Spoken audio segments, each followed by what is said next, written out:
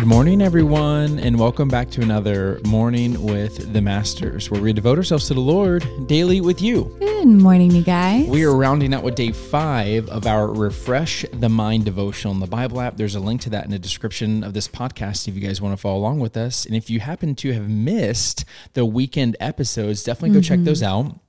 And as always, I'm going to read the scripture, and then Tori's going to pick up with the Devo. Let's do it. The scripture is Jeremiah chapter 29, verse 13, and it says this: "If you look for me wholeheartedly, you will find me." The devotional is titled, How to Live with a Refreshed and Renewed Mind.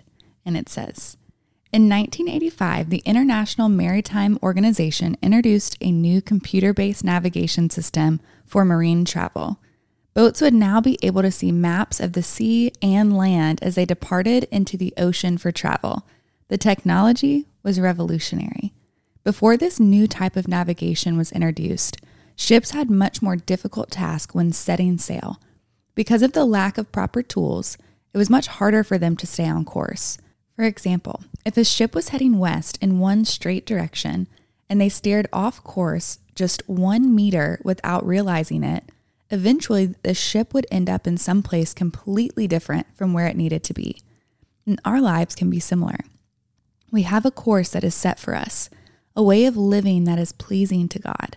And it can be easy for us to get distracted and end up far from the way of living.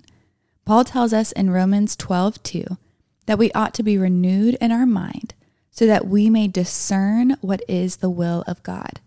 God's will for your life is pleasing and perfect, and it is the course at which our life should go. But the question is, how do we discern what God's will is? How can we know it?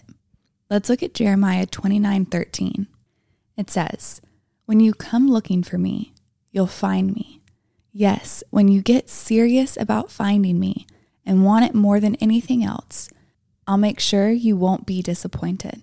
That's the Message version. This verse is reiterated by Jesus in Matthew 7:7. It says, "Ask and it will be given to you. Seek and you will find. Knock and the door will be open to you." As we seek Christ, we find him. And as we seek, we discover his plans and purposes for our lives. And we can seek God in many different ways: by reading scripture, by praying, by being in community with believers, by worshiping. Living with a renewed mind is about the intentionality by which we seek Jesus and align ourselves to his will. Seeking him wholeheartedly is how we live with a renewed mind. Our prayer is that you may live with a refreshed mind through being in God's word. Yeah, this devotional reminds me of that scripture that says, "Wide is the path that leads to destruction, but narrow is the path that leads to life." And how there's like not a lot of margin for error when it comes to our walk with the Lord. Yeah. As in, we need to walk that narrow path because it's easy to let one habit, to let one conversation, one relationship, one career choice lead us down a path that isn't God's will for us. Yeah. But there's good news. We have the tools to know God's will and to follow God's will and to go down that narrow path. Right. And so we just have to make sure that we're employing these tools because we have access to them and actually use them throughout our daily life. And I felt incredibly convicted about yesterday's devotional. And so this morning I woke up and I just really I sought the Lord. Yeah. I was just like, man, I get so wrapped up in like, okay, I understand God. Yeah. And so I'm just going to kind of like include him in my day, versus like seek him in my day. Right. And I feel totally different today than I did yesterday. And that's just exactly one of those tools that was mentioned in this devotional, which is reading scripture, by praying, by being in community with believers, and also worshiping. Yeah. And I think those things are also so important because as you do them, your discernment is heightened. Like, as you're praying more, as you're in community with believers, the truth becomes more clear and the lies become more distinct. When I was walking in the ways of the world, I got caught up in the lies of the world and I didn't recognize that they were lies. It wasn't until I dug deep into truth and truth became more evident in my life that I realized how off-putting the lies of the world were. But when you're not like diving deep into his word and praying and with other people who are, following the Lord and seeking the Lord and trying to honor the Lord with their lives, you can get really caught up in, the whole conforming to the world and not renewing your mind daily. And so we do have to be, proactive, like you were just saying, like waking up and proactively seeking the Lord and making sure that we're asking the Lord for discernment and for clarity on how to walk each individual day out in obedience to his will, because he will make that clear to you.